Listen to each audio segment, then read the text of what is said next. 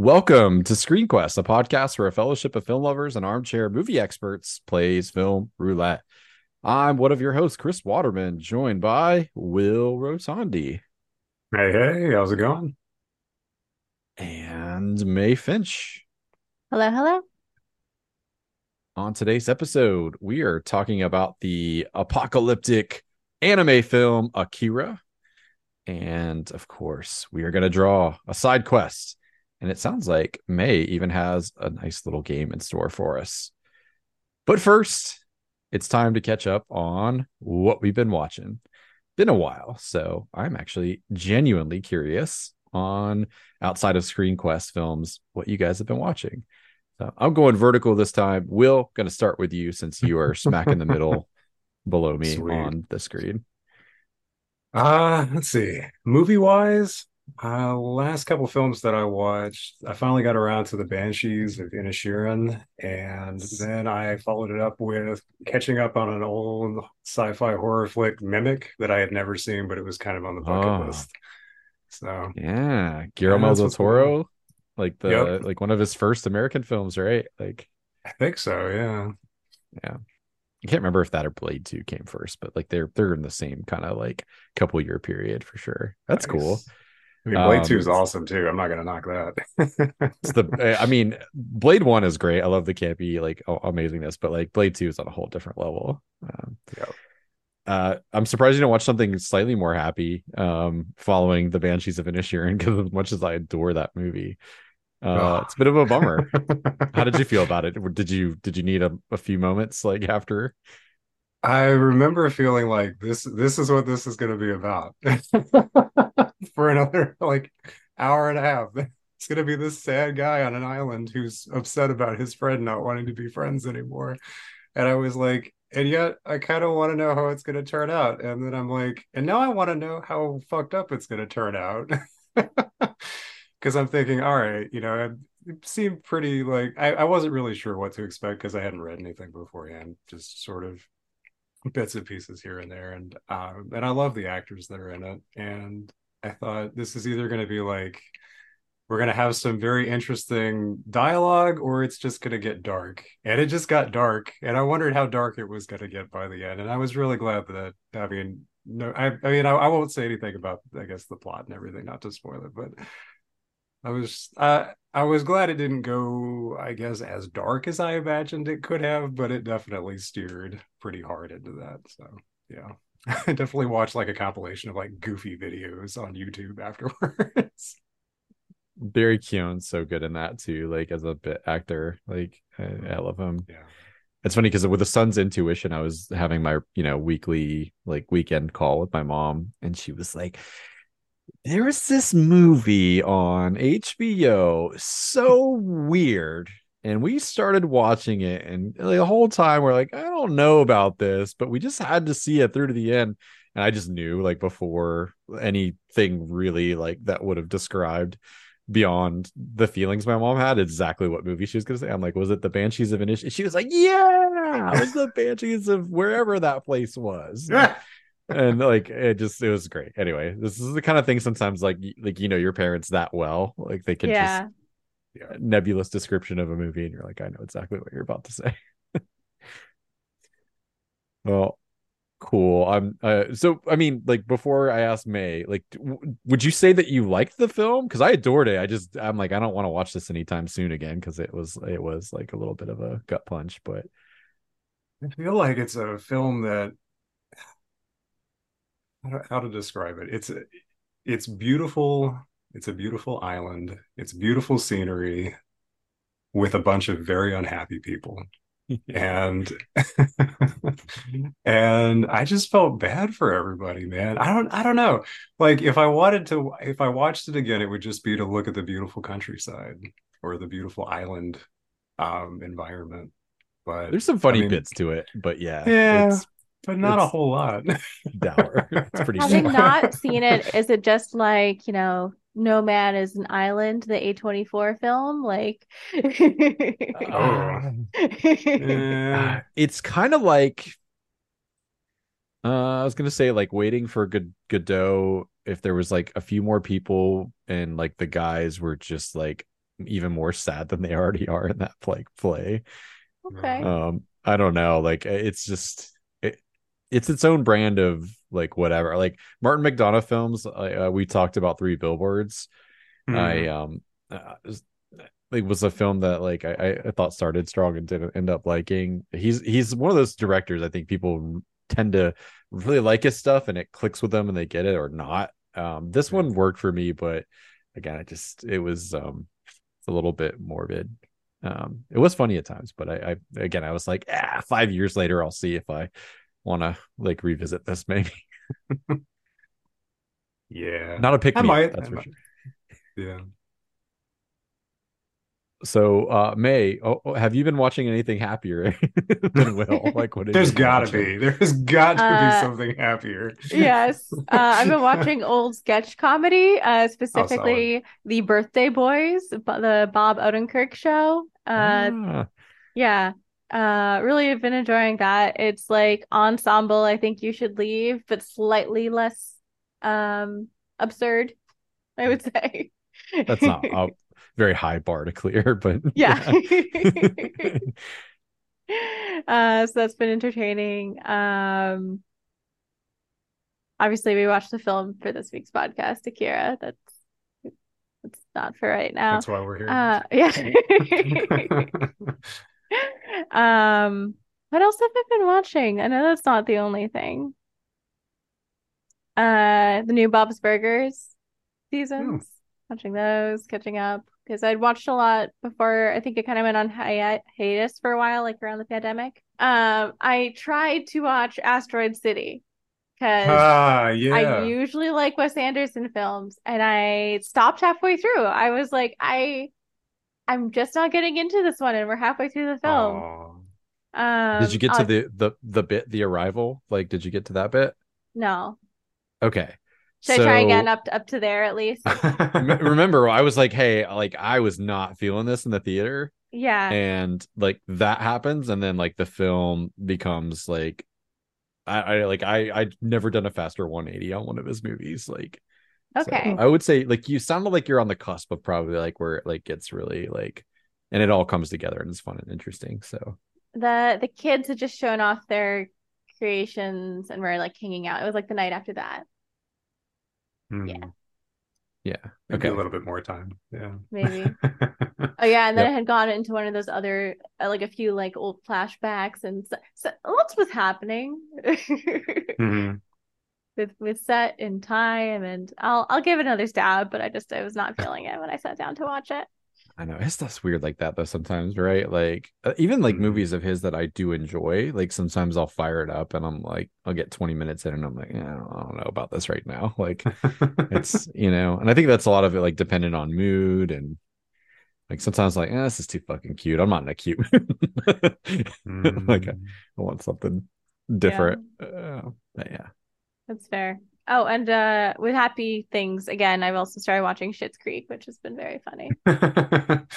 That's when I need to like give it a go. I watched the pilot episode and I don't think I cracked a smile or tee-heed or anything. And I was just like, Aw. well, I don't know what the big deal is, but I gotta perhaps like sometimes comedies like or like the first season of comedy sometimes can be a little bit tough because they're finding the character voices and the shticks and all that. Like I felt similarly about like The Office and Parks and Rec to be fair, and like I like Mhm. both of those shows a lot. So Yeah, it's definitely not like the fastest paced humor, but it's like if I want something easy on in the background while I do laundry, I put on Schitt's Creek.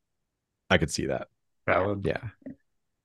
It's very inoffensive, and I mean that like not just in like a like the subject matter. I just mean like it's like all the people that are in it are pretty like funny and sort of like it's not overly chaotic. So yeah, I could see that. Well, we are almost done with our True Detective season one rewatch because I'm very excited about the woman centric season four that's about to come out with Jodie Foster. And I Noise. forget the actress that's playing opposite of her, but it looks very intense and it's set in Alaska during the long like night like era of like winter and it looks awesome. So it's been a good way to get excited for that. The season one has aged beautifully.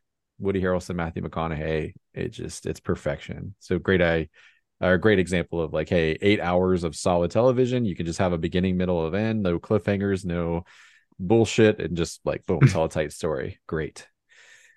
Um, we are watching What We Do in the Shadows, like because we were a couple seasons behind that to kind of ease into spooky season. Like we're not feeling like Nice. straight horror yet, but it's a good way to kind of like start to ease into like the Halloween times. Um, let's see. We kind of stalled on Yellow Jackets, but I want to get back to it for sure. Because we were enjoying that. And then as far as films go, I began but just was exhausted and didn't finish. I made it halfway through Natural Born Killers, which like I haven't seen in a long time. And I think there's aspects of that film that I still like really like and hold up, and other bits where like I'm not as hot as I was, and I think just like in general like haven't aged like as well. It's a tough watch either way, just with the subject matter, but I think as far as satirical analysis of the media, like it still works really well, like in that regard of how it's all about the spin and like it's an absurd concept, obviously taken to the nth degree, but how you can take two mass murderers and like with enough media attention and spin can sort of like make them into like these anti-heroes that people like worship, even though they're doing terrible, terrible things. So I'll let you know when I finish it, like how I end up feeling, because like the back half of that movie is very different than the first half. So we'll see. And I think that about covers it. We haven't been to the theaters in a while, which kind of bums me out, but like we're in that weird doldrum between like summer blockbusters and like Oscar season. Mm-hmm. I was already very excited about Killers of the Flower Moon, but like not the runtime so much. I'm still like really pretty ice cold on the 4 hour runtime, especially if there's not going to be an intermission. But I love, like, I read a really good interview with like Scorsese, and like they supplemented some quotes from DiCaprio about how like when he wrote the script for the film, they were originally telling it from like the FBI perspective, and then realized that like, hey, this is chock full of white men, and like this is really a story about how like the indigenous people were fucked over for like the millionth time like in Yeah. history.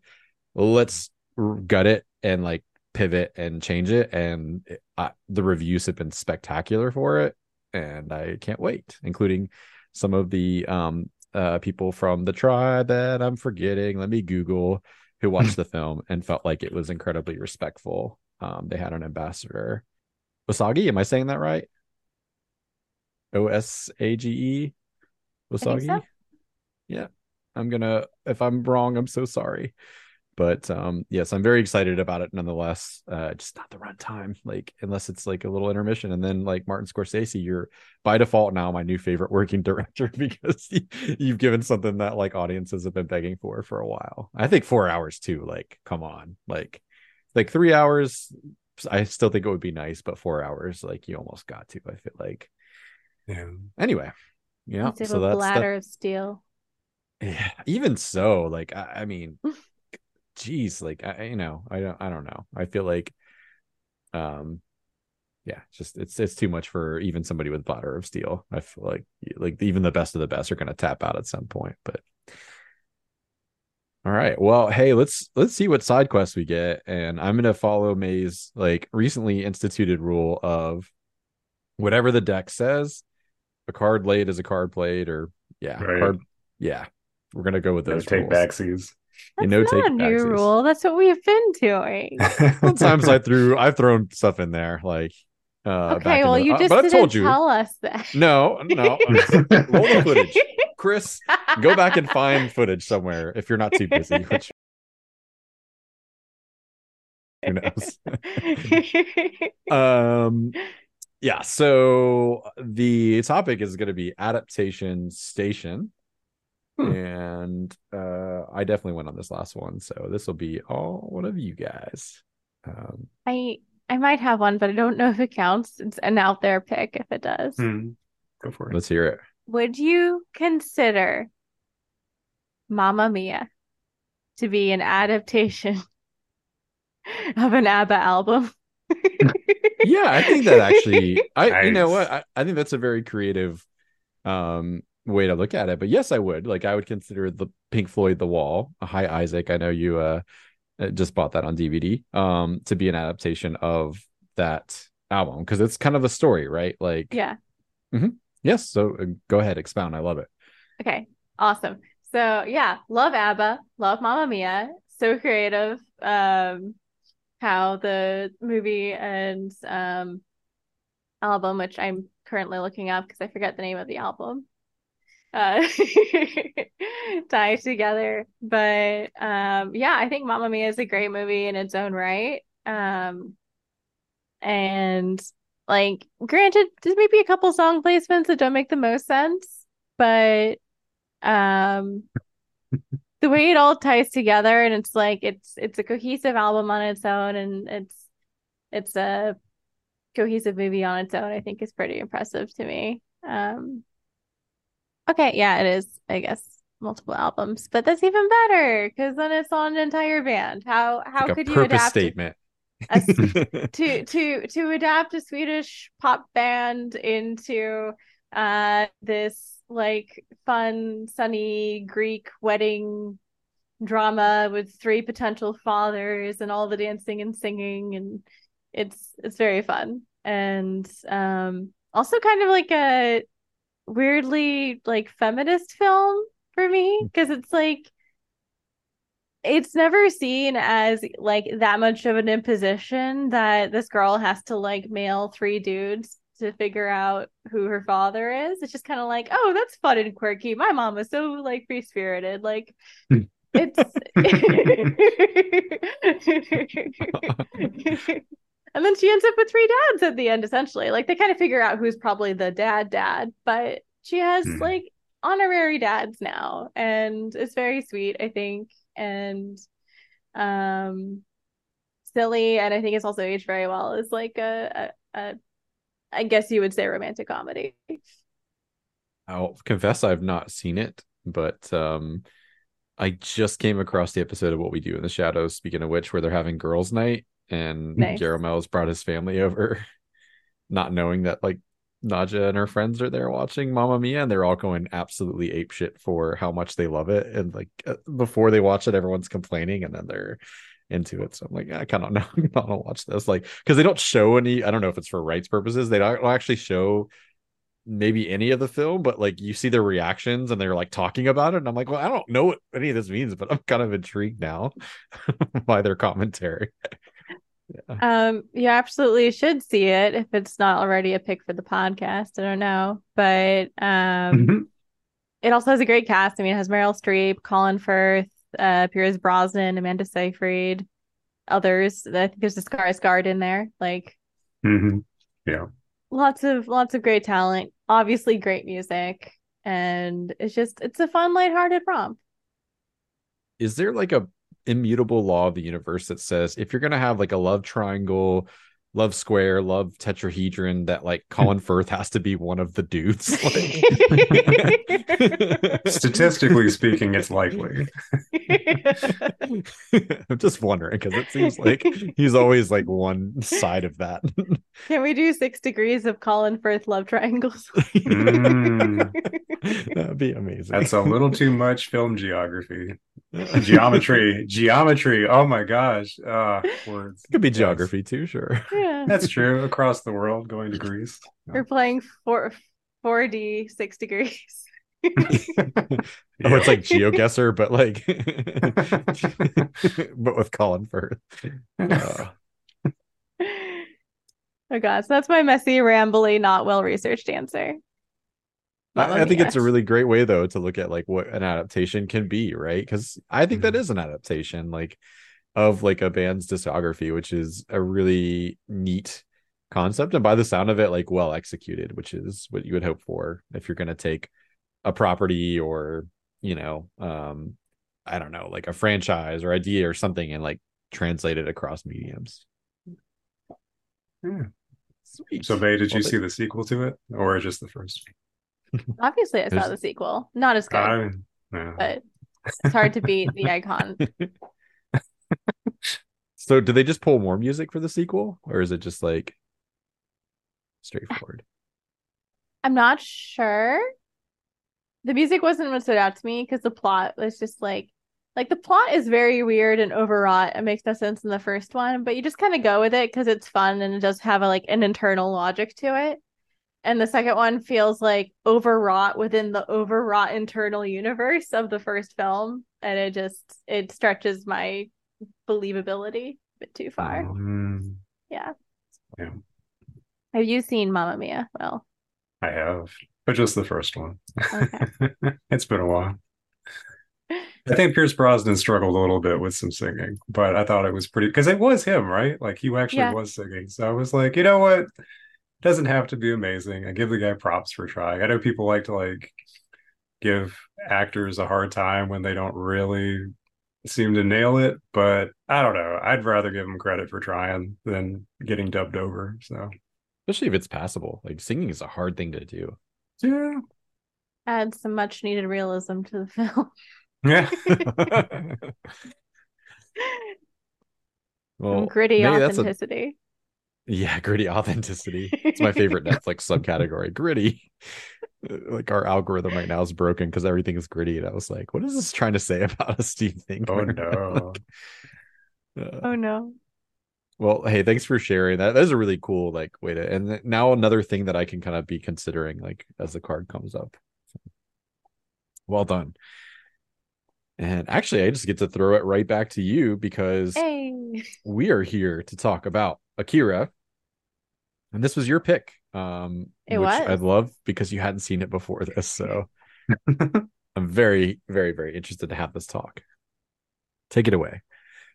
To give our listeners a small behind the scenes, I was presented with a category that one of my lovely co-hosts had come up with about apocalyptic films, and I was like, well, I don't watch those, so I have no idea what to put in here. And I looked up a list, and Akira was on it, and I was like, I've heard great things about this film. I haven't seen it yet, so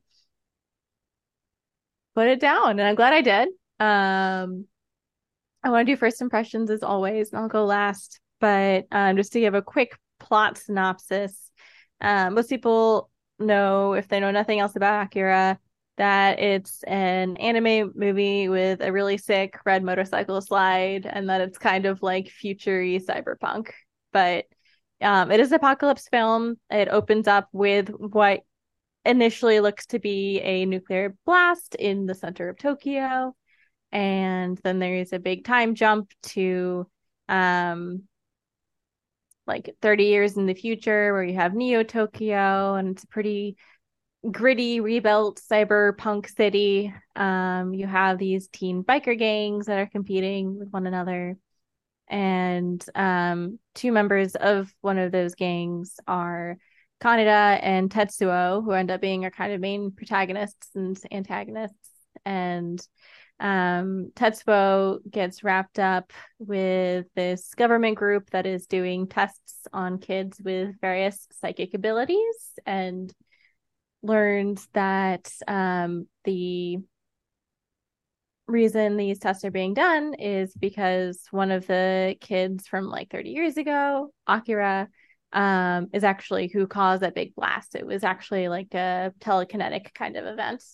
Um, and they're very worried about that happening again. And in getting caught up with this group, Tetsuo's powers are awakened, and he finds out that he's way more powerful than anyone else they've encountered, perhaps even Akira, and ends up kind of battling his former friend Kaneda as he's coming into his powers and starting to kind of wreck downtown Neo Tokyo. There's some gritty body horror. The government tries to respond, but things are collapsing because there's also this really big internal revolution happening within Tokyo, Neo Tokyo.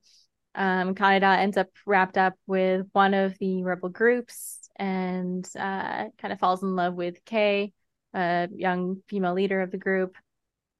And it's the other kids with psychic powers, Kyoko, Masaru, and Takashi, who end up basically bringing Akira back to help deal with Tetsuo before he destroys Neo Tokyo slash the world. And the ending is kind of ambiguous, and we'll talk about that. But it does seem like there is another large explosion. Kei and Kaneda survive and are able to get away, but it does once again damage a lot of Tokyo. And Tetsuo and all of the other kids with psychic powers have disappeared. Did I leave anything out that was big? There's a lot of politics going on too, but No, I think that's a pretty accurate and efficient description of the plot.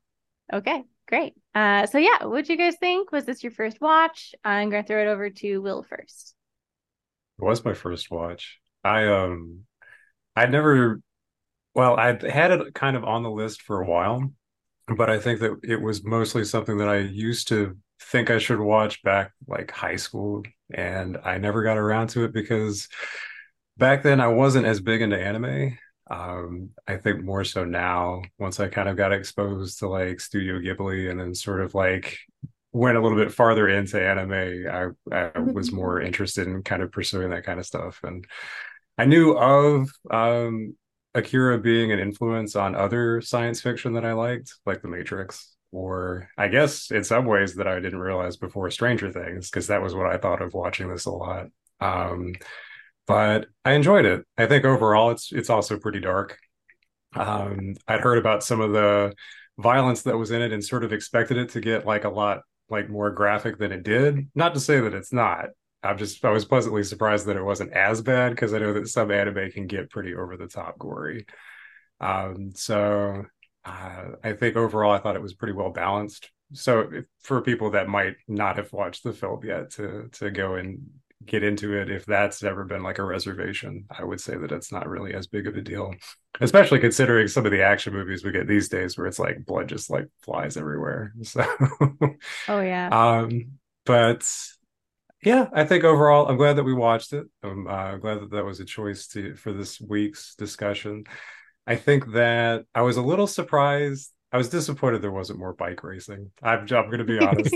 I got really pumped for it, and then I was just like, but the bike for more. Why not? Let's go back to the street gang thing, kind of like what we had with the Sharks and the Jets. Where's that going to go?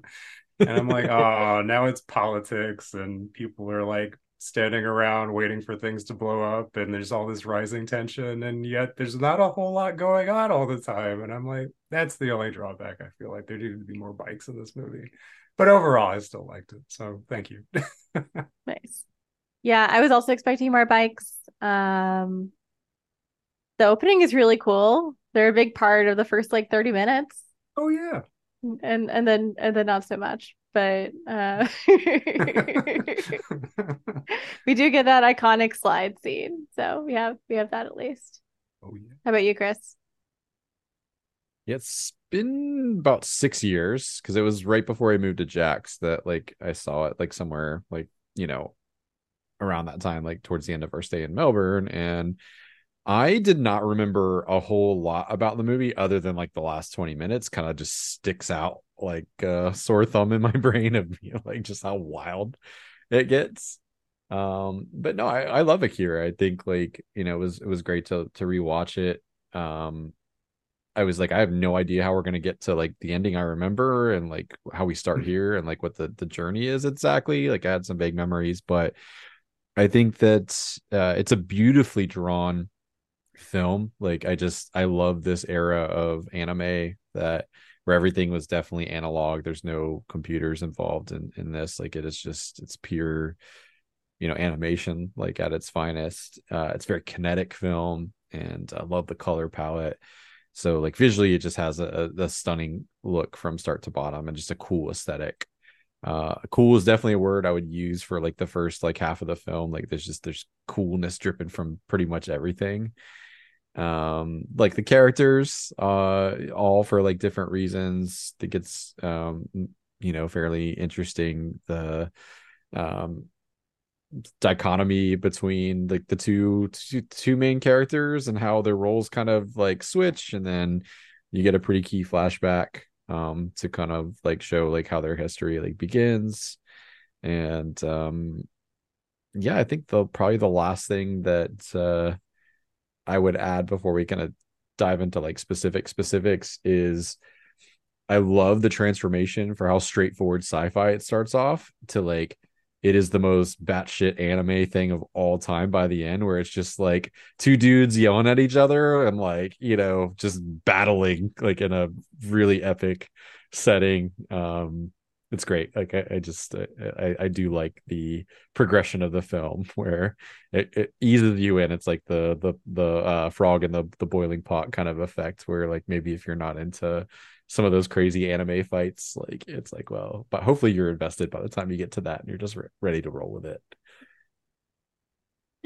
What you mean? A space laser is not a reasonable thing to have happen in final battle. I mean, reasonable. Like, yeah, I think it's like what happens with the space laser. Like, uh, that was just sort of shrugged off. That's great. But yeah, just the instances of like people getting absolutely battered and then just like wiping their mouth and be like, yes, like now we're going, like, or whatever, like, just like it's a very much an anime trope of somebody taking what would be a million times over like a mortal injury like to any of us. It just shriek it off, like good stuff. It's Neo Tokyo, man. People are built different there. Apparently.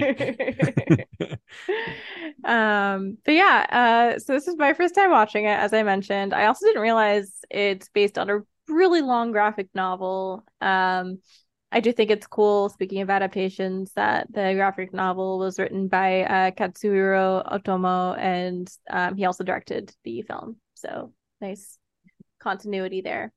Yes. They are slightly different, but it is largely a faithful adaptation, just left a lot out because it is such a big graphic novel.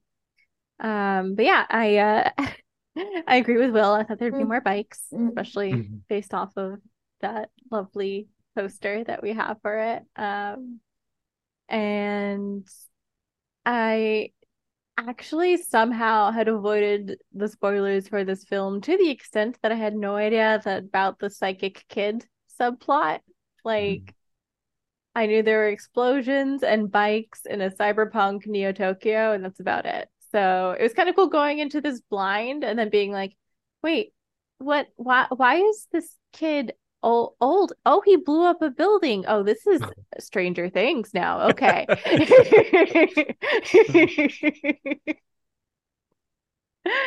So yeah, I appreciated the experience of going into it blind. Sorry, listeners, if anyone was hoping to do that. It's been spoiled, but Yeah, let's go back and listen to session 0. We say like yeah. spoilers are on the table. You should know by now, but Fair, fair. But yeah, I liked it a lot. It definitely was heavy. It definitely kind of was like it left me with a lot to ponder afterward, and it was cool to see all of the influences this has had kind of as I was watching it. In terms of like what you think of as the cyberpunk aesthetic, I think this defined a lot of that. Um, as well as like uh I know the creators of Stranger Things have directly cited this as a big influence. And just kind of culturally how big it's been is interesting. But yeah, I didn't feel great after watching it, and that's not like the metric by which we should judge art, but just really depressing when you remember that these are all kids. Like, I guess yeah. technically the other psychic kids are like 40-year-old kids, but is that better? I don't think so. But yeah, I like the questions it forces you to think about, even if they're unpleasant. So with obviously like a nation heavily impacted by nuclear weapons and nuclear proliferation and what an apocalypse like this does to a nation, um, as well as thinking about like how a government and society can like fail its kids and fail like the next generation. I felt like those are pretty heavy themes from the film, but before we dive deeper into that, I just want to kind of talk about some of the standout characters. So obviously Kaneda and Tetsuo are kind of our two main ones. But we also have Kei and Ryu, I believe, who were part of the kind of like revolutionary group that Kaneda ends up with. We have the psychic kids, Kyoko, Masaru, and Takashi. And obviously, we have Tetsuo, who eventually kind of joins Akira. So let's start with the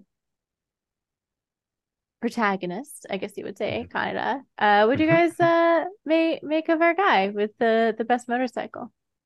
Yeah, Kanoda is a really um interesting character because like if you were just to look at the box art and the clips, you would think like, okay, he's gonna be a cool tough guy, and that's certainly how he's presented at the start.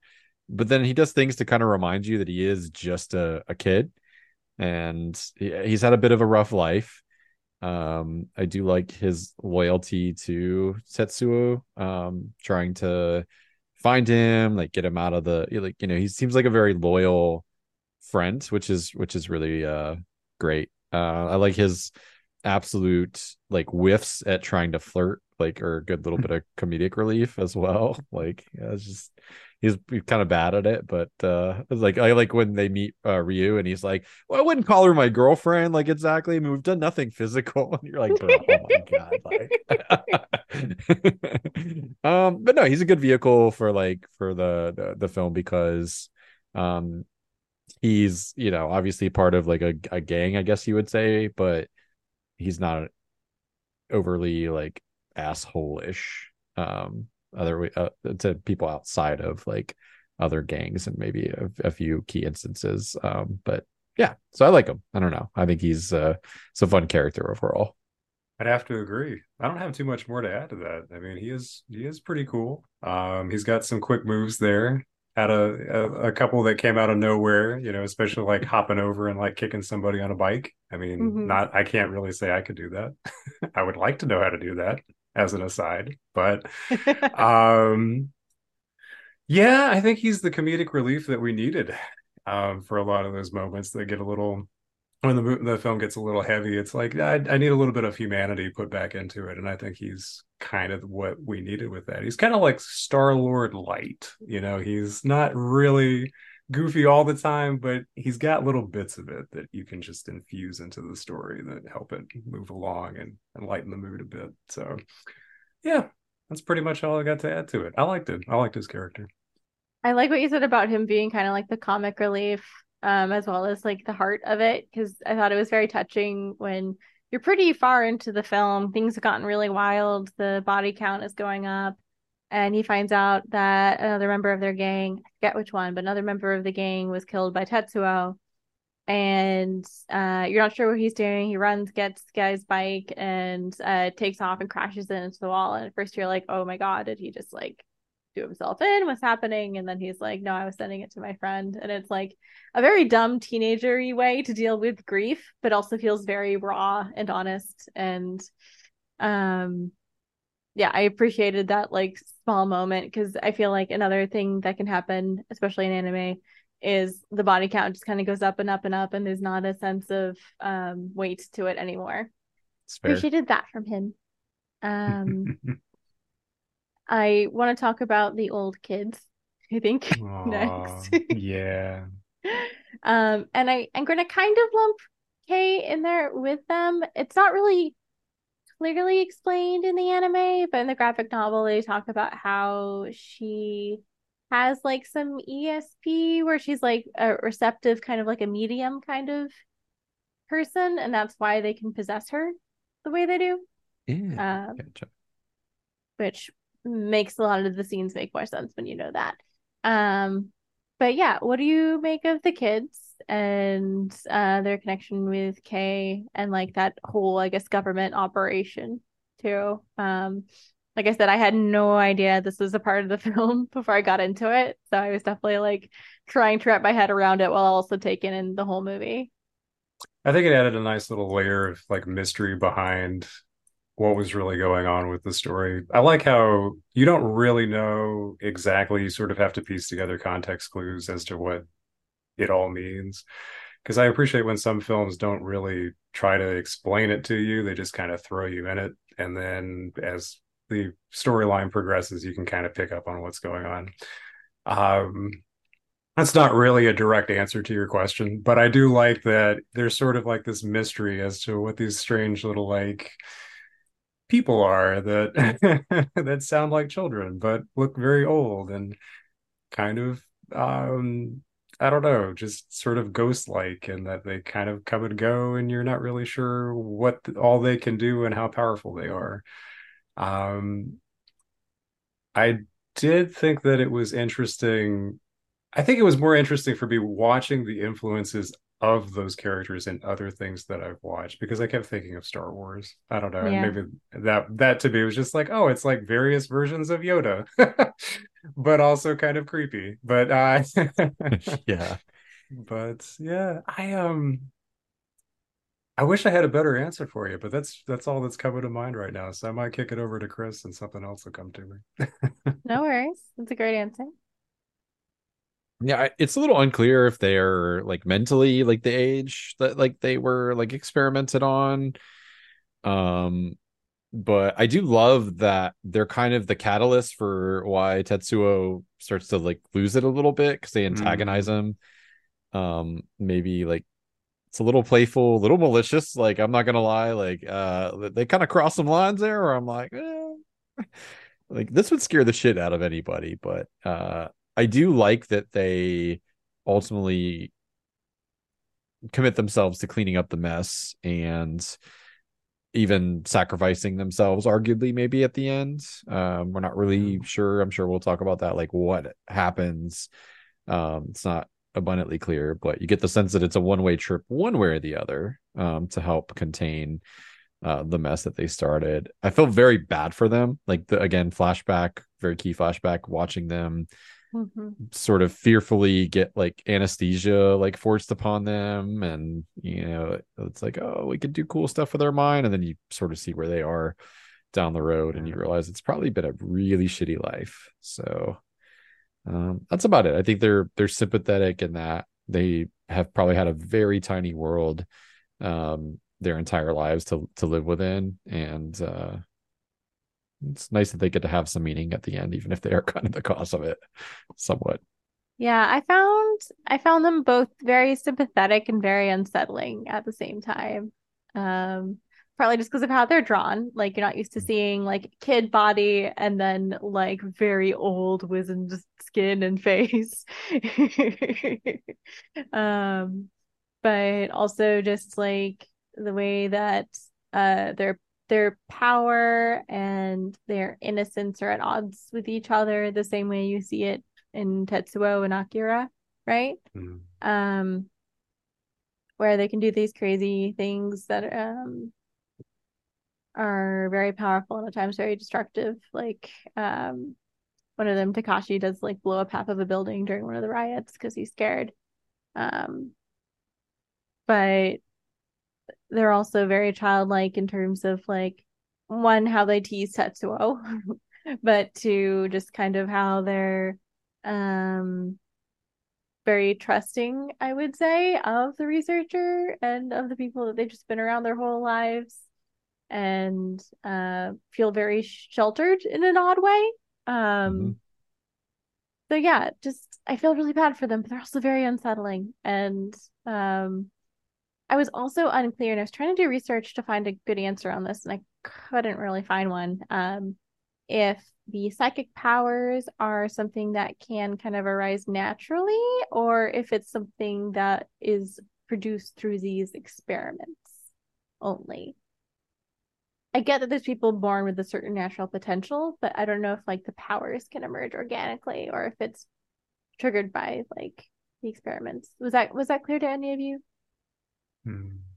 Not overtly. I think Yeah. the only clue that I had was that they are doing something to them. I don't know if Yeah. that's more about control or about like bringing it out of them. That's where I was kind of like, not sure.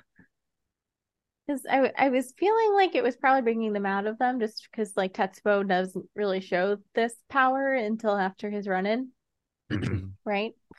But it's also just kind of vague and unclear. And maybe we're not supposed to know. Maybe it doesn't matter at the end of the day.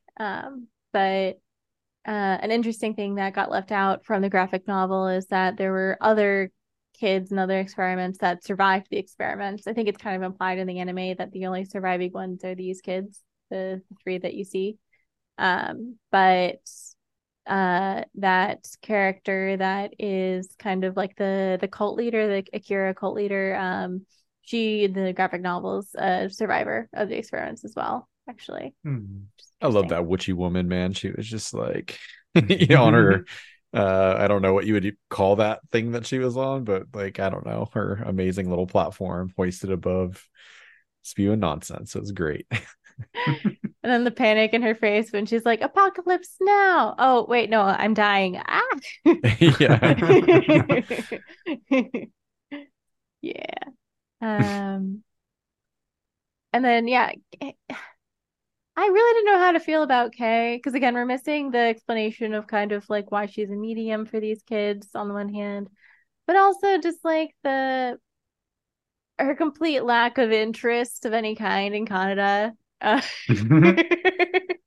Yeah. And like I get why Kaneda follows her around, but I didn't really get a sense of who Kay was as a character. It has Besides just nothing to do after like the first like half of that yeah, movie. yeah. Besides Revolution and Ryu and then tolerating Kaneda, I feel like maybe her role is just aloof woman slash romantic interest. But that's okay. She's also a medium for small ghost children, so she has that role. There's that.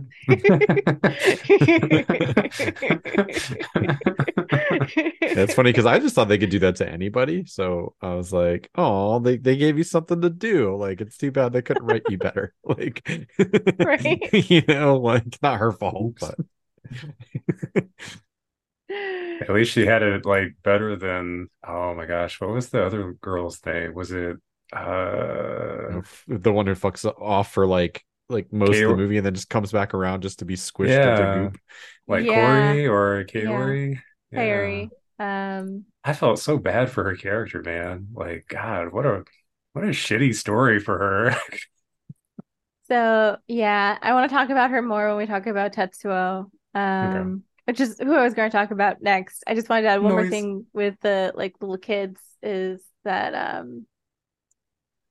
I feel like they are like not just like looking at like their literal role in the movie, but metaphorically, because like a lot of this is about like nuclear bombs, nuclear proliferation, right?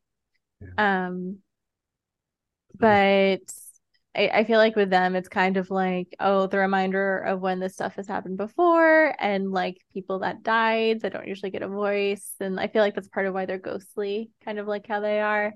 It doesn't make a ton of sense just in the in universe in this film, but I feel like if you look at it like more metaphorically, it makes a bit more sense. Definitely.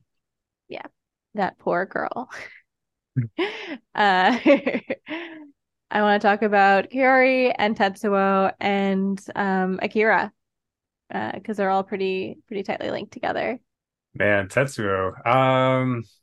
Well, I guess we're gonna start with him, right? So Tetsuo. I feel bad for him.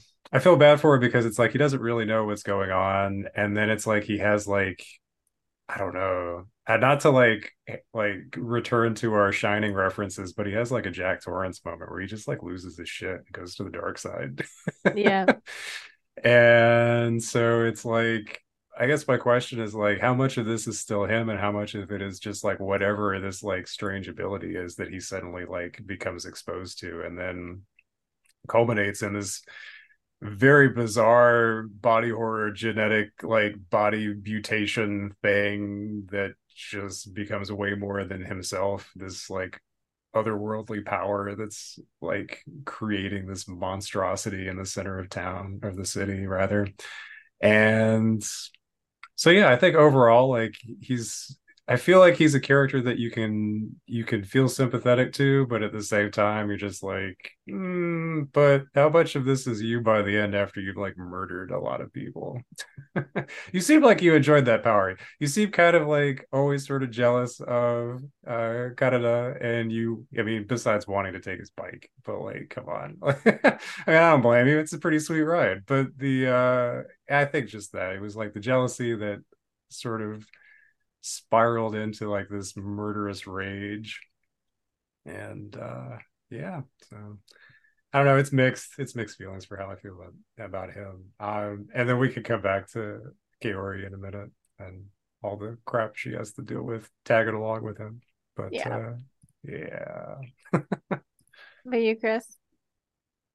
Yeah, he, in a lot of ways, he's sort of a premonition of like school shooters, a bit, and Yeah. showing that he's bullied and, is sort of self-perceived and like externally perceived like weakling, doesn't have a lot of friends, and sort of like I think it's interesting that the psychic kids, you can probably infer that they bring up a lot of those emotions like of him being bullied, and that's what kind of causes him to snap because he's like still being picked on, and it's sort of the realization that he has this power that he's almost like taking revenge on the rest of the world for being crapped on like all his life. So while I do feel bad for him, like it's also, I had very similar feelings to like a school shooter where I'm like, yeah, you had a crappy life, but also like there is always like that choice, right? And the people, I feel more bad for like basically the entire city of Neo Tokyo, that is essentially destroyed because of like all this pent up rage. And while I do kind of question how much he's in control of himself, I do think that like his mental state is probably like pre accident and everything. He's primed to basically have the worst possible outcome, like given like the new powers and everything. So as not to say he's unsympathetic, but I think, yeah, like it's a pretty perfect storm of like nature nurture. I think that he's a great example of what happens when power, huge, tremendous power just gets into the wrong hands. And not even wrong hands in terms of someone with a malicious plan, just like someone who does not have a fucking clue what to do with it, basically. Uh, um, and it's interesting because I was very sympathetic towards him up until a very specific moment, and it was earlier than all that. It's when he first escapes from the kind of like secret government research facility where he was being kept, and goes and finds Kaori, steals Kanada's bike, and is like, "Hey, let's just escape. Let's just get out of here." And I was like, "Oh, that's cute. He's just trying to get away. He knows he's in a dangerous situation now, and relatable. Just wanting to run away with your high school sweetheart."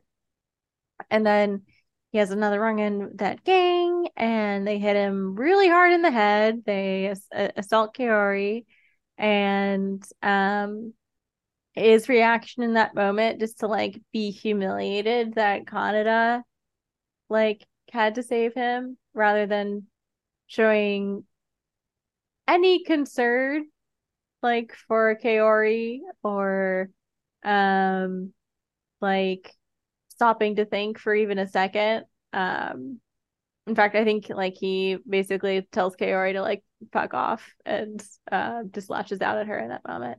That's kind of when I was like, okay, yeah, no, this is not going to end well for this character. He does not have what it takes.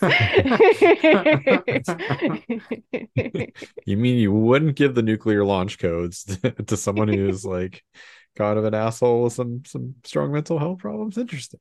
Interesting. I mean, here in the States, we just elect them, but anyway. Hey. Hey. But to go again with your like school shooter kind of metaphor, like oftentimes it's first like a domestic violence situation that people end up in, and the fact that he's taking it out on his girl first kind of is like, okay, that's usual red flag that you think of. Yeah. And that's when he became unsympathetic to me, and it just kind of got worse from there. I want to talk about the ending, and we will, because that also kind of influences how I feel about him. But overall, I'm just like, this is a kid that needs an intervention, not Mhm. God powers. Yes. And this is the tragedy of giving a child, any child really, God powers. Because even the kids that are well adjusted, relatively, like Kyoko and the other ghostly children, clearly like suffer with the power they have. Like it's not a good situation for anyone. But how did you guys feel about Kaori? And we'll jump from that to talking about the end. I just felt bad that, oh, sort of like what you were saying, May, like not just that, well, after she gets sexually assaulted, it's like nobody seems to notice her. Like she I comes kind of know. stumbling through the group, and I'm just like, is no one gonna help her? Like clearly you saw she was hurt, right? Right? Right? No, nobody. So I mean, not just Tetsuo. I mean, granted, Tetsuo does not help because he does like shove her out of the way and like yells at her, and I'm just like, no, no, no, no. But like, I was just surprised that nobody in the group seemed to give two shits. And Uh, then Canada gives her the jacket though, I think. does Um he? Okay, so to like cover small. up, because they've ripped Yeah, her clothes off. But Yeah. yeah. yeah. But then, like after that, it's just like, is nobody gonna like take her to a hospital? Like she hit the ground pretty hard. But but yeah. So that to me, I was just like, okay, so she gets tossed around, she gets roughed up, and then she still comes back for this dude at the very end. And I mean, depending on how far we want to like lead into the ending of this, like gets crushed to death in a giant Yeah. monster. And I'm like, oh God, damn, dude. And I felt, I mean, on the one hand, I'm like, I get that you care about Tetsuo, and I can admire you for your persistence to think that maybe he's still going to be a good guy. But I also feel bad for you that you believed it and didn't notice the red flags leading up to it before getting squished like a grape inside a giant monster. In the form of a And destroyed city, no less. yeah, Like I was like, you ran a long way. You got your cardio in, and then you didn't have enough plot armor to get out of there like the general did. So I'm just like, I felt bad for her, man. She got done wrong. We need justice. he's always had a crush on her, you know what I mean? Yeah. No. Hey, dum ching. Wow. How uh, long have you been saving that, Chris? I just it came out. This is how my dumb brain works. Like, uh yeah, she's kind of like got battered wife syndrome a little bit, I think. Like Mm-hmm. almost like where it's just like I, I don't I wish maybe they go into it more like the graphic novel. Like maybe she just literally has nothing and it's just doesn't look like the most pleasant place and time to live. So perhaps it's like she has no other choice, and this is a person that she can kind of feel as part of her tribe or community. I don't really know, but very clear that it's possible that relationship wasn't great before all the god power stuff, and it's just gotten worse. But yeah, it's kind of a raw deal, to put it mildly. Another kind of underdeveloped character a little bit though, so I'm not 100% clear on the motivations or really even how she feels, other than sort of worry for him and concern. But Yeah, not a strong sense of self-preservation on that one, unfortunately. Um, yeah, I think he just feels, I think it's a combo of feeling for Tetsuo and also like she was ready to just like run away from this dude, like with this dude on a stolen bike, like a couple of days earlier. And I think is still in that kind of mindset and doesn't realize all of the shit that has happened since would uh be my read on that situation. Maybe she does and she just can't see red and flags, but I don't know, man. There's a hole in the side of the Colorblind? stadium, and he's got a shrine with body parts on it. I feel like at the very least, like no context, you walk up and you see those jars labeled Akira, and there's just like bits of viscera in them. You're going like, Mm. you've changed, man. I don't know what's different about you, but I'm getting a bad feeling here. Yeah, I don't know. I don't know. Um, Saying I wish she was more fleshed out feels like a weird word choice. Ew. That's great. But I do. On that note, let's talk about the ending. So we finally meet Akira, and it's kind of anticlimactic because he's in jars and he's just like a neuron here, another random set of cells over here. Like really not much left to him. Some ganglia there. Yeah, yeah. Um and he's in this weird kind of like one-on-one, almost like hostage negotiation with the general. And um yeah, things are tense for a long time. The old kids show up and are like, we got a plan, and start kind of like praying. We're not sure exactly what, but it seems like they're trying to summon Akira, and it seems like they think Akira is going to save them, which seems like a big pivot from thinking Akira was the end of the world. Um, and then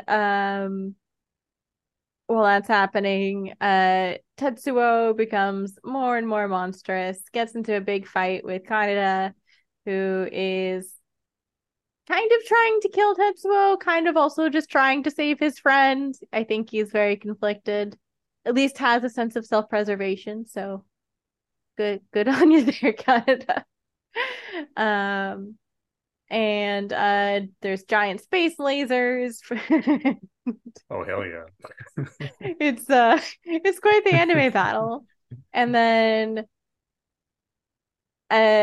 somehow Akira returns and Palpatine style just kind of whisks Tetsuo away. We get this another big kind of light orb that swallows Kaneda. The old kids go in because they're like, we can at least save Kaneda, even if we can't save ourselves. Um, there's a lot of flashback sequences. You kind of see some of Tetsuo's past and his connection with Kaneda as like both orphaned kids that grew up together. Um, and then you see a bit of like backstory finally on Kyoko and Masaru and the other old kids and how they. I'm sorry, it's the best way I can think to refer to them. I see your face, Will. um, and Akira and kind of like how they ended up where they did. And then there's this kind of crazy dream sequence a la 2001 A Space Odyssey, and like maybe a universe is being created, who knows? Um, and then Kaneda is on the outside of this bubble, and there's a giant implosion, and um, that whole bubble reduces to like a little speck of light that he gets to hold in a dramatic moment, and then can ride off with Kay. Um, and it's kind of left up to interpretation what exactly happens there. But I want to hear your thoughts. Um, I wonder if he put it in his pocket and what happens if he forgets to take it out before he does his wash. That's what I really want to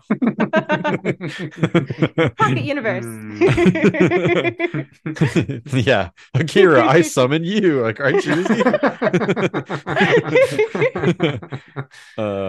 Yeah, I mean, I took it as I guess fairly literal in terms of what you see, which is to say he is spared by the three. How that works or how they do it, like who knows. um it's interesting that like the salvation basically means that it looks like most of Neo Tokyo is fucked. So I don't know if the implication is that Tetsuo would would have just grown to like swallow up the earth eventually, or if that was kind of like the best they could do, or what, or even like really what that like blue orb is, because it seems to be destroying things but also like swallowing things. But yeah, it's a bit grim either way, I think. Just the last image of, three people standing on a pile of rubble in the middle of a giant body of water doesn't seem great as far as like, future prospects. Not to mention what happened to the rest of the city. Yeah. Perhaps it's meant to be hopeful. I don't know. Like, I kind of like the way that it makes me feel like every time, like, and granted, I've seen the movie twice, but like I'm left with that image is like sort of like the cost has been too great, and it seems impossible to feel like anything could come of that or get better. But yeah, I guess you see like in the beginning, like something similar happens, and there's Neo Tokyo born out of it. It's kind of a shithole, but like something does come out of it. So who knows? I don't know. But in terms of like interpreting, I think like it's a pretty literal interpretation for me. It just doesn't seem like there's anything really to look forward to uh, for the characters that we've come to spend 2 hours with. Yeah. Kind of felt like one of those endings where it's like, ah, yes, and now this cycle will begin again. And we will wait for Akira to return once more. Um, Nuclear Jesus will come back and maybe stop the next apocalypse.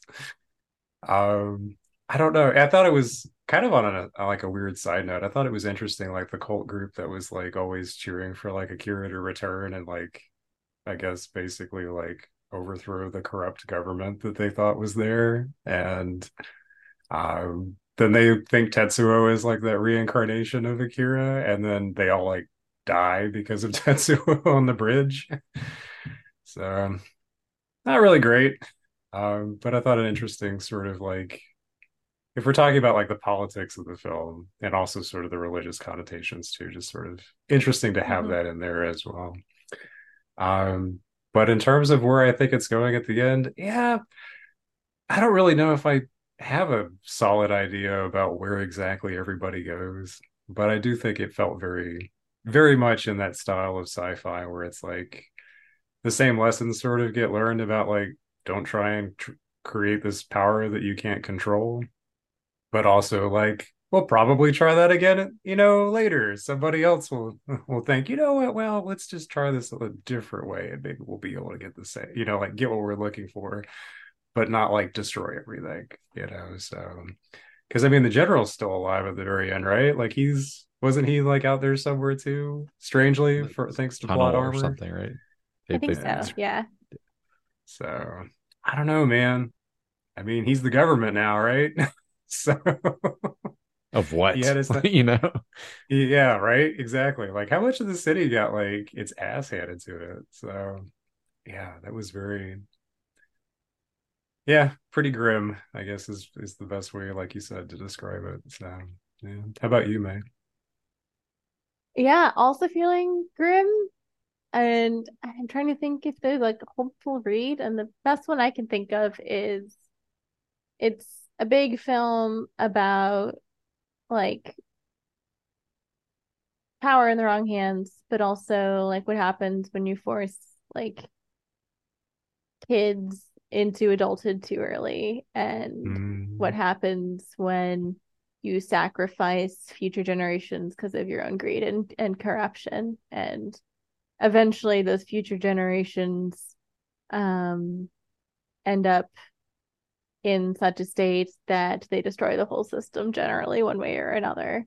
And we see that happen with Tetsuo. And the only hope I can see is that, well, since at least some of the kids saw this and survived, maybe they'll do it better next time. But who knows, right? find out in Akira 2. Oh no. Um, there has been a live action version in development hell for a long time that might eventually come out, directed by Taika Waititi, actually. What? Which I like him, but I do not know if I would want him for Akira. It would Yeah. be Oh. so colorful. But that might be about it. I don't know if it would have the right tone. Yeah. I guess it depends on if you want it to have the same tone or if you want it to have not the same tone, like goofy. We want it more serious? Do we want it like goofy and quirky?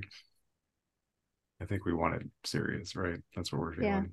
Okay. I think you can have a little, but it should certainly shouldn't be a Marvel film like in tone where it's like, yeah, maybe Akira, you're Love and like Thunder. Yes. Denis. Yeah, I it's was Akira gonna Love say and the Thunder. same thing. Maybe Denis Villeneuve, but maybe he's sick of sci-fi. I don't know. Yeah. Like I think Oh, like hell yeah. with how well he was able to take the look and feel of Blade Runner and translate it to his own Yes. thing, I think he's got the eye. I just Yeah. if he has the interest or willpower is a different story. Speaking of which, I love the little Blade Runner reference with like the like kind of like drum sound, like that single with the shots of the building. It's like, this Yeah. is very much like Mhm. inspired by Blade Runner, which itself was sort of like a prototype, like cyberpunky, like future film. But it's cool to see influences on Akira, and then like all the stuff that came down the line too. Yeah. Yeah. Also, quick shout out to the soundtrack. It's really Mhm. good. It's a mix of like traditional Japanese music and like very futuristic electronic music, and especially the parts where it gets like very like heavy with like the breath work. It's very intense, and yeah, I thought it was a really well done soundtrack. It was composed by Shoji Yamashiro and performed by I'm not sure if it's Gino or Gaino Yama Shirogumi. I was just gonna say, since like we picked this as the end of the world film, I quickly wanted to touch on, since you nominated it, hadn't seen it, like how you feel about Mhm. it being like, because it's not a post-apocalyptic film per se. It kind of is, but it's like almost like a post-apocalypse has happened or like nearly happened, and then it's unique in that it sort of repeats at the end, and Mm-hmm. like it's a very similar kind of cycle, as you guys have already pointed out. So how do you feel about it as an apocalypse? We won't call it a post-apocalypse film, but I think like our topic says it could be either. So as an Yeah. apocalypse film, like how do you feel about it? This is going to tie into my game, but to give my quick 2 cents, um, Mhm. I will say I love it because a lot of apocalypse films, you have to stop a political thing or you have to stop a technological thing from causing the disaster or like a medical thing with like a pandemic. And this is just like it's a feelings apocalypse. You gotta convince this angsty teen not to destroy the world. Yeah. And it feels a lot more human in some ways, even though this is a very cyberpunk film and like has that medical aspect. But yeah, it's mostly about feeling and like what you do when your feelings and how you express them could end the world. Only they had Mr. Rogers. I feel like he really could have. Aw. Yeah. I joke my dog is very anxious and also like gets crazy zoomies and like goes nuts when she sees someone that she likes or dislikes, really. Um and I like to joke that her feelings are too big for her body, and that is how I would describe this film. Yeah. Yeah. Oh, Literally. poor Ellie. But yeah, I want to hear your guys' thoughts on this as an apocalypse film, and that is kind of a segue to my game. You had said something about the feeling like the Blade Runner vibe, energy of the little, synthesized drum sort of stuff and the view of the cityscape. And it got me thinking about when the scientist, oh gosh, what's his name? The guy who's working for the general is doing some work in his lab, and the computer console makes the same little like calculation noise that the Nostromo does from Alien. And I'm just like, Alien. it's weird Yep. that that's what I can remember, but I remember that little like, I know that computer, you know.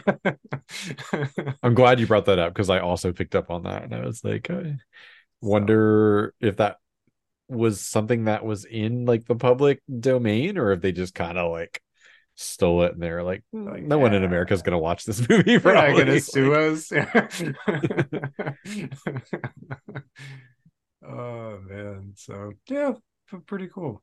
But yeah, Apocalypse. I'll let you go first, Chris. I'm gonna come back to that. I think like what I love most about this as an apocalypse film is that the Japanese like having being like thankfully the only like people on the planet Earth to experience like what it's like to have not one but two nuclear weapons used against you, have a very unique perspective of the things that would do to a country. So like obviously, you have films like Godzilla and some others that focus on this. I think having the sci-fi context uh is an interesting way to grapple with that. And I think even more fascinating, I don't really know what it says about where their headspace was at in the 80s, but I could probably guess that there was the anxiety that that's something that could potentially happen again. You got to think like end of the Cold War, like when this came out. Certainly the fear of like nuclear, like mutual assured destruction was very much at the forefront of people's brains. And yeah, it's kind of a bummer. I'm like, damn, like, like understandably still some raw feelings would have been what, like 40 years later, like ish. Um, right about 40 years. Yeah, this came out what, 85, 88? What was the year? 88, yeah. 88. Yeah. Yeah. So just over 40. That's all I got. So I like their perspective, I think, as it's unique Yeah. in the world. I agree with what you said, Chris. I also think it's interesting from a narrative perspective that it feels like even if this didn't take place in Neo Tokyo, this could take place pretty much anywhere, and I feel like we would be able to relate to the story and the characters, and I think that that's interesting in terms of an apocalyptic film that it just sort of feels like it doesn't. I mean, in some ways, it is important to recognize the culture behind it and whether we're talking the animation style itself or we're talking about the history involved and why like what it was that inspired it. But I also think it's interesting like the ability to feel like this could be a story told from many different cultures and we would all be able to at least relate to it in some way. um and then at the same point too, I don't know if it's going to be an apocalyptic film and you got a badass motorcycle, like that's probably like the better apocalypse to be a part of. But I don't know, like at the end, like they it does look like humanity does still make it out. I mean, we're just in one city, right? And that not all the city is destroyed. So I don't know. End of the world, maybe not, but end of probably a government and possibly a way of life. Depends. I guess that's arguable too. But Yeah. yeah, I don't know. I think overall, it's definitely like um, affecting, like you said, affecting a generation. So I would go with that. Yeah. Well, my game is not an exact copy of Will's game from last week, but inspired by it. And Give me three tropes from it's gonna be a bit different. I want you guys to tell me your favorite character, or just pick a character from the film. and the bike be a character. I'm gonna say if you pick Canada, it includes the bike. Hmm. Okay. Let me think about that for a minute. You know what? Yeah, yeah. I'm just gonna say it. I'm gonna hop on this one early. Yeah, I'm gonna go with Canada. Okay. Not my favorite character, but just out of curiosity's sake, for what might lie ahead with this game, I'm gonna pick Colonel Shikishima. Yeah. Okay. Nice. I think he was a very interesting character in a lot of ways, like Yeah. in terms of his motives and behaviors and things. So Okay. Well, the game is I need you to pick a different apocalypse film and tell me how you think your character would fare in that apocalypse film. Oh, hell yeah. so All like an right. So, existing apocalypse film. Hmm. Okay, go ahead, Will. Take your oh no, time. yeah. So I'm gonna choose Deep Impact.